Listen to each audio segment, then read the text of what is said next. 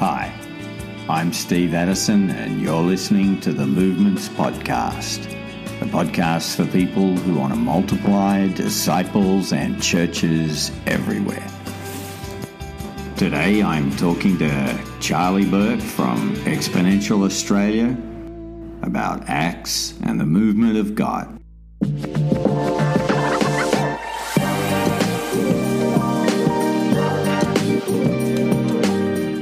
Well, hello and welcome again to the Exponential Australia Church Leaders Podcast, where we are providing space and opportunity to hear from leaders from all around the globe, and particularly from Australia when it comes to multiplication and church planting.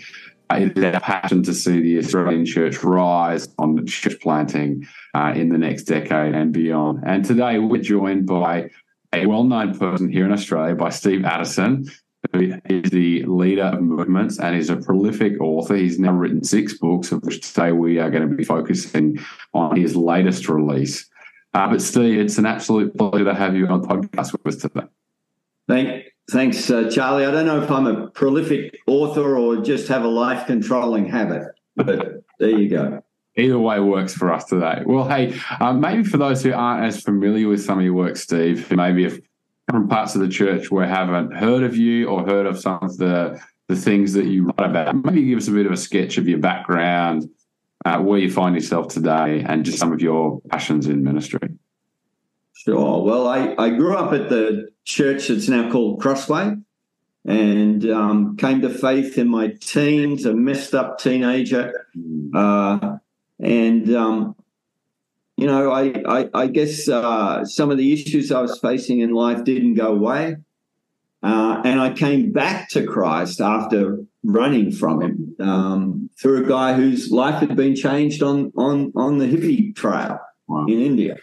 And as a result of that, I ended up in Amsterdam in a evangelism discipleship community there back in the 70s. Making disciples amongst what was the rest of the hippie generation. Met my wife there. She's Australian, Michelle. And so returned, and a few years later, Crossway sent us out to plant their first church, which we did. And it was an amazing experience. It went very well. But in the second year, we had a big church fight, and that's just something Baptists like to do. It's part of our heritage. And in the midst of all that, God really got a hold of me in a way that he'd never done before. It's amazing how a bit of pain helps get your attention when it comes to the Lord. And there was a much deeper surrender to him, laying down my life and ministry, the church we planted. And, for a few months, I just sought the Lord and said, what's your agenda? What are you up to? Why you got why are you speaking through this pain? And clear as a bell one morning, I was just out in the garage waiting on God, out of desperation rather than discipline. And he just said, Steve, it's not just about one church. It's about a whole new generation of churches across Australia and beyond. And that's when the movement penny dropped for me, that my calling was not just to be a church planter, plant one church, but on God's heart are nations and the nations. And it's going to take multiplying disciples and churches to see that happen. So I've been on that journey ever since. That's more than 30 years ago, of pursuing movements that get the gospel out, make disciples, and then reproduce from where we are to the ends of the earth. So good. And of course, what you've just summarized there is the heart of Exponential. We want to see disciple-making, church perpetuating, multiplication. So very much joined with you in that prayer for Australia and beyond. Now, of course, part of today, Steve, is that we're celebrating the release of your new book, which is called The Movement of God, which is wonderfully exciting for you and its potential to encourage and impact our nation. I wonder if you just kind of, obviously without spoiling too much, but give us an overview of your book, give us an overview of where that, I guess, heart came from, and why did you write the book in the first place, Steve? Yeah. Well, my journey sort of started with a big aha moment in at the end of Luke's gospel, because Luke wrote the gospel and then he wrote Acts. He's the only gospel author who says, there's two parts to this story of the Lord Jesus. One is, his earthly ministry. Let's tell the story of the gospel. But the risen Lord continues to work. So let's detail that in the book of Acts. And they are in Luke 24, and the disciples they're finished. Let's go back to fishing. Yeah. So there was never going to be a movement of God out of those disciples, even though Jesus had trained them. They had 3 years with him. So Jesus pulls them back together. Jesus restores them. Jesus prepares them, this rabble, to become a missionary movement. And how does he do that? Well, he says, guys, let's go on a journey from the writings of Moses, from Genesis, right the way through the Psalms and the prophets to Malachi, and let's understand the purposes of God. Yeah. And so he explains from the scriptures why the Messiah had to come and suffer and die for the sins of the world, how he rose from the dead, and then he gives them the core missionary task. You're going to take this gospel for repentance, leading to the forgiveness of sins, from Jerusalem to the ends of the earth. And it's like, and then the next thing he does is he promises them the presence and power of the Holy Spirit. So that's where Acts begins with, this is what it means. This is our identity as the people of God, God's people. What are we on about? We're about surrendering to the Father's word in the scriptures. We're about the living word. That's what Jesus bases this on. We're about the dependence on the power of the Holy Spirit for the task he's given us. But then what is at the very core of this missionary task? It's to multiply disciples and communities of disciples, churches, from where we are to the ends of the earth. And once you see that, well, Acts makes sense, because that's what happens in the book of Acts. Yeah. We never rise above what we see in that book of Acts. It's our marching orders in this age of the Spirit. So what could be more important than understanding the book of Acts and bridging? I talk about there's a gap between our present experience and the movement of God described in the book of Acts. And what Luke is writing to every new generation saying, let me help you bridge that gap. Wow, incredible. And so in terms of how you've been able to see that flow on from the book of Acts, in terms of, it's one thing to read it there, but obviously that is set as something of a standard benchmark for the church ongoing, just 2,000 years ago, but also today until Jesus returns. I wonder if there have been, examples that you've been able to point to, Steve, where this is happening around the globe, this sense of dynamics of movement. And I'd love to both hear about that in terms of in the developing world, because we hear wonderful stories of the church growing exponentially in parts of the world. Some of the cynicism from the Western church can be like, well, where is this happening in a Western context? We want to see this happen in Australia and in the West. Could you give us an example from both and how it's been able to happen? Yeah, I can. Before I give you an example, I'll give you a paradigm, though. Sure. When someone says it's not working, they've misunderstood Acts. Because Acts is not about the apostles and the early church and how they came up with these great creative thought-leading ideas and they got the job done. Acts is about the living God, Father, Son, and Holy Spirit. And God hasn't changed. And so you can't just read Acts for technique, if we just tweak this, if we just contextualize like that. First of all, you read Acts to see how does God interface with the world? How does he work in history through his people to get the gospel, as Jesus said would happen, from Jerusalem to the ends of the earth? And wherever this word goes in Acts, the fruit is always disciples and churches to the glory of God. Yeah.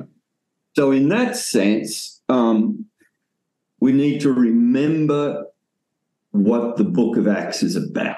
It's about the living God, and say, well, Lord, how do we see that happen today? Well, it helps to believe his word, to depend on his spirit, and to commit ourselves to the core missionary tasks, which Westerners struggle with. Okay, with each of those things, because either the word is something we trap in the service or the seminary, or the spirit, Pentecost comes, the spirit fills the room. What's going to happen today? We're going to get a live video feed, and we're going to beam that out to the world. They can come and watch us have revival. Well, what happens at Pentecost?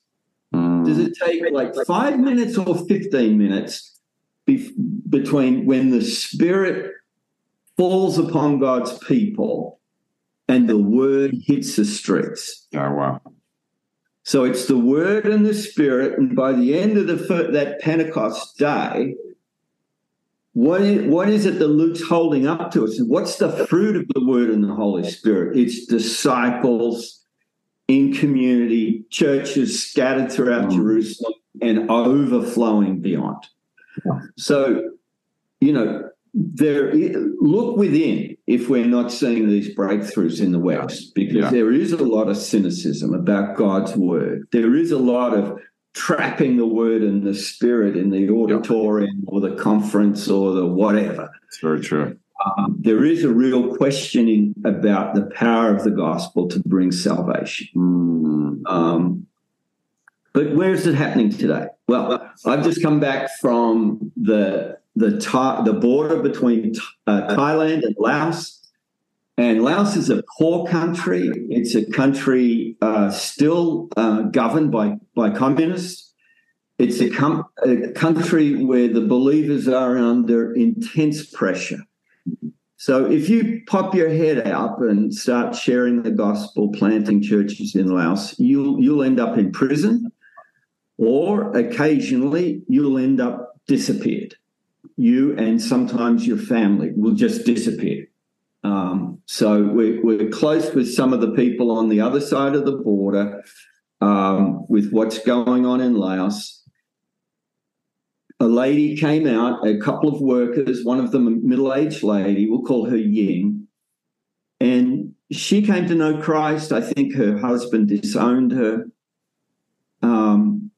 She is throughout the nation training and mobilizing people with the blessing of her denomination to share the gospel, make disciples, and start simple churches. Wow. And I just asked Ying, I said, well, just to give us an idea, in the last year or so, how many churches have you started? And she looked to a co-worker and they talked for a while. She said, we think about 1,000. Wow. Okay. Now, why is Ying, she's crossed the Mekong River, not just to meet with me. I just fortunately was able to be there when she was there. Why has she come across? Because the believers in Laos, this impoverished, communist, persecuting nation, they've come across the Mekong to help the Thai believers reach their communities. Wow. Because the Laotians know how to do it. They have confidence in the gospel. They're happy to go into community. They just go in and offer prayer to people.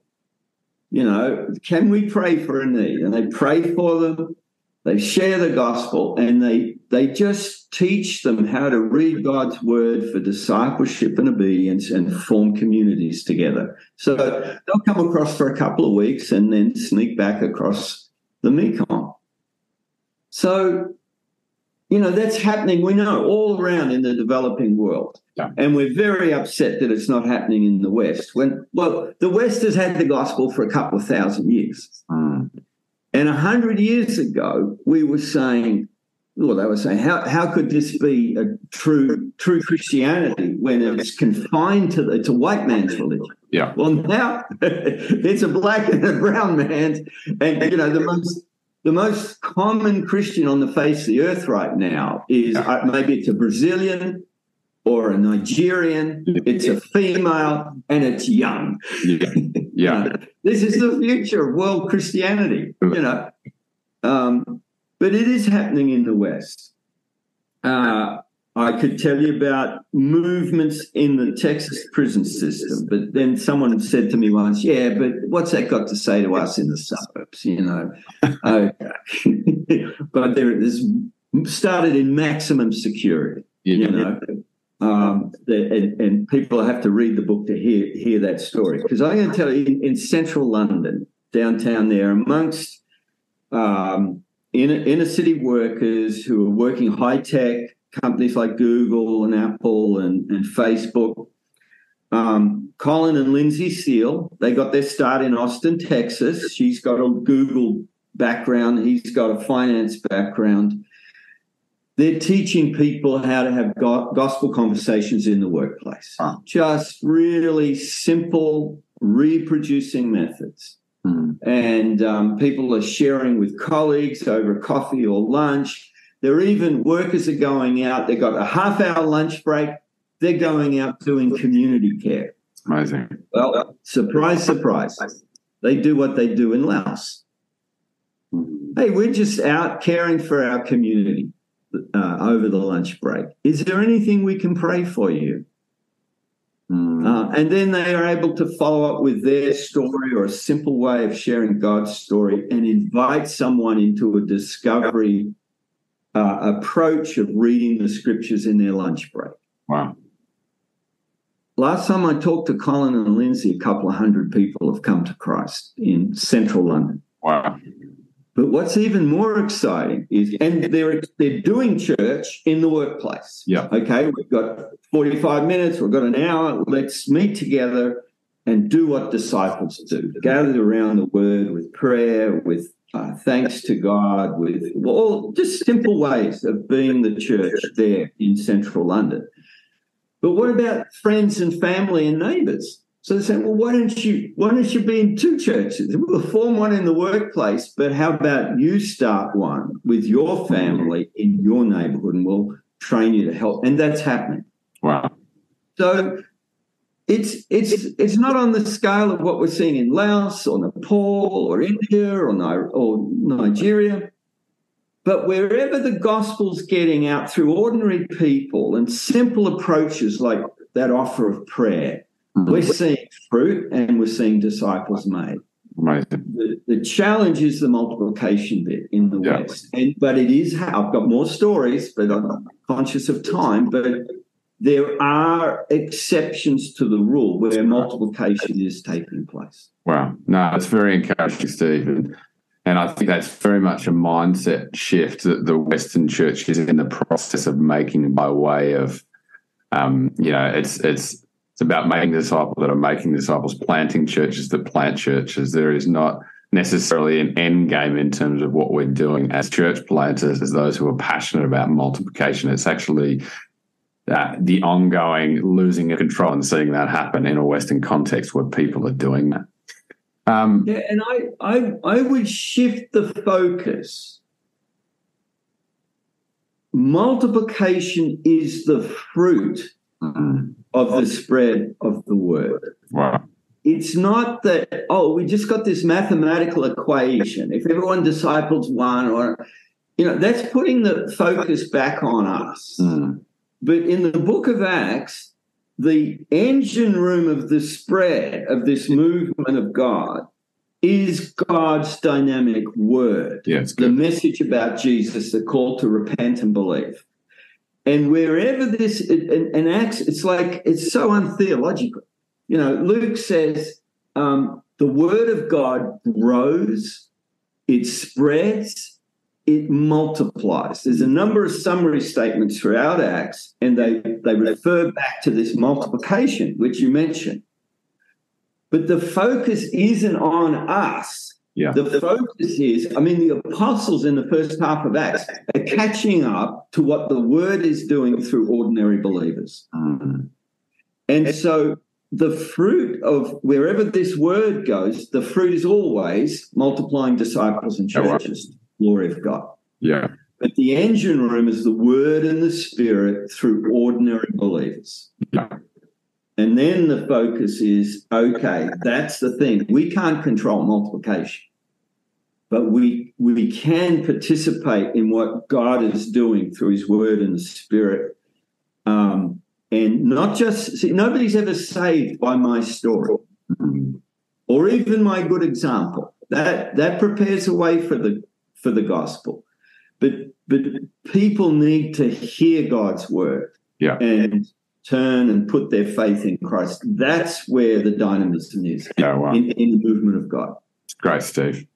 I wonder particularly, a lot of our conversation today is potentially most relevant for denominations and denominational leaders, senior church leaders of existing churches, where maybe that dynamic of movement has potentially been lost, particularly in our institutions and structures, and even in some of our denominations, we use the term movement, but movement has potentially been lost from the lifeblood of those organisations. I wonder, particularly as you have released this book, as this has been your life's passion, what would be some of your encouragement to leaders who fall in that category, going, maybe we've become stagnant in our movement? How can we re-engineer or catalyse or spark that and become part of the organisations that we lead today? Sure. And I addressed that a couple of books ago, the rise and fall of movements. But it's very similar to the Gospels and Acts. You know, what's driving that bell curve? What drives the upward lift? What's causing the plateau and decline? At the heart of this is, you know, in terms of is the life and ministry of Jesus. You know, just as he taught his disciples before the movement was launched at Pentecost, he in the wilderness at his baptism, he is the obedient son surrendered to his Father's word. He is dependent upon the Holy Spirit for his life and ministry. He's committed to the core missionary task of making disciples throughout the world. And so the bad news is, as you drift from those three identity pieces, you go into decline. There's a delay, and then you go in. The good news is, as you return to that identity piece, it's not just a management consultant restructuring sort of. This is the movement of God. Yeah. So make sure, not just, up here we believe the word of God, but we live it, we proclaim it, we stay. If the culture shifts, we bear the heat. Yeah. On what this book says, what Jesus says about sex and marriage. And we've 100 years of experience of what happens when evangelicals drift into unbelief when it comes to God's word. And it's death. It just will delay. There's a momentum, and then there's a delay. And so it's important to find ourselves in the life and the ministry of Jesus. Then the other principle is the breakthroughs occur on the fringe. Yeah. So, okay, and we're seeing a number of legacy churches, larger churches, that are saying, okay, we can't totally reinvent ourselves.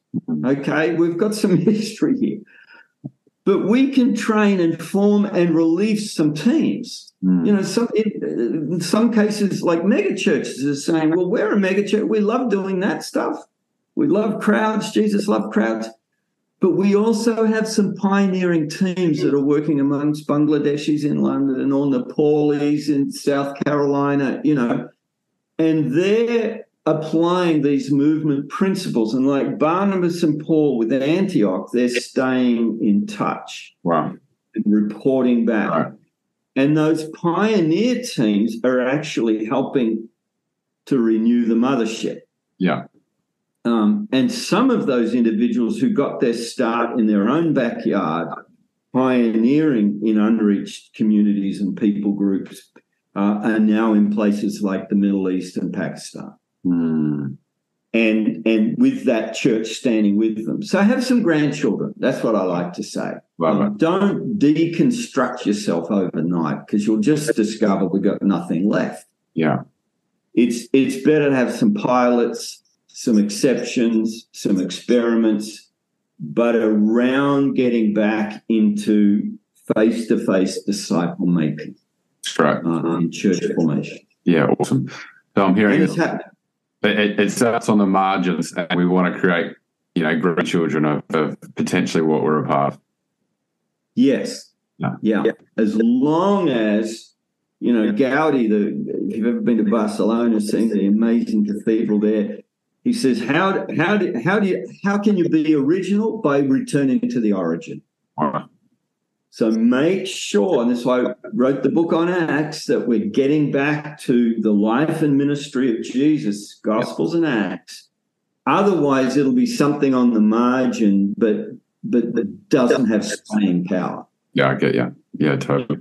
Now, the last question I'd like to ask you, Steve, today, and we so appreciate your time, particularly as Exponential is all about championing church planters. For those who are at the outset of planting a church or thinking about a church, this dynamic of movement that comes from the book of Acts, particularly for those who may be setting out to plant a church, how would you want to encourage a church planter to think about movement and movement dynamics in the planting of your church? So as to not just be about even aiming to plant one church, but the dynamics of movement that flow through pioneering new work. Well, Neil Cole has a very good saying, and it is, how you make the next disciple will determine whether or not you can get to movement. It doesn't determine you getting there, but whether you have that possibility.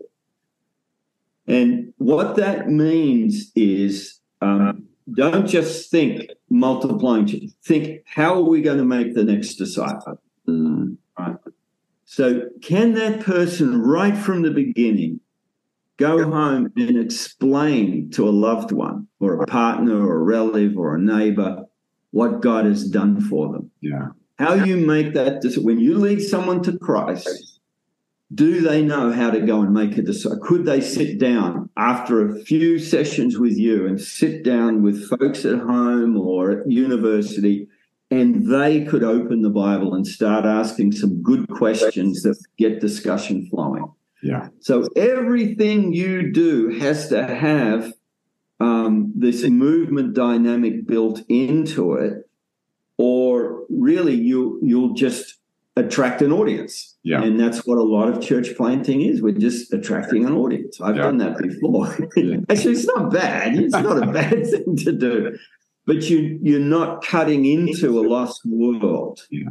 And so it's essential to get some training about keeping it simple, keeping it focused on making disciples who can reproduce, planting churches that can reproduce.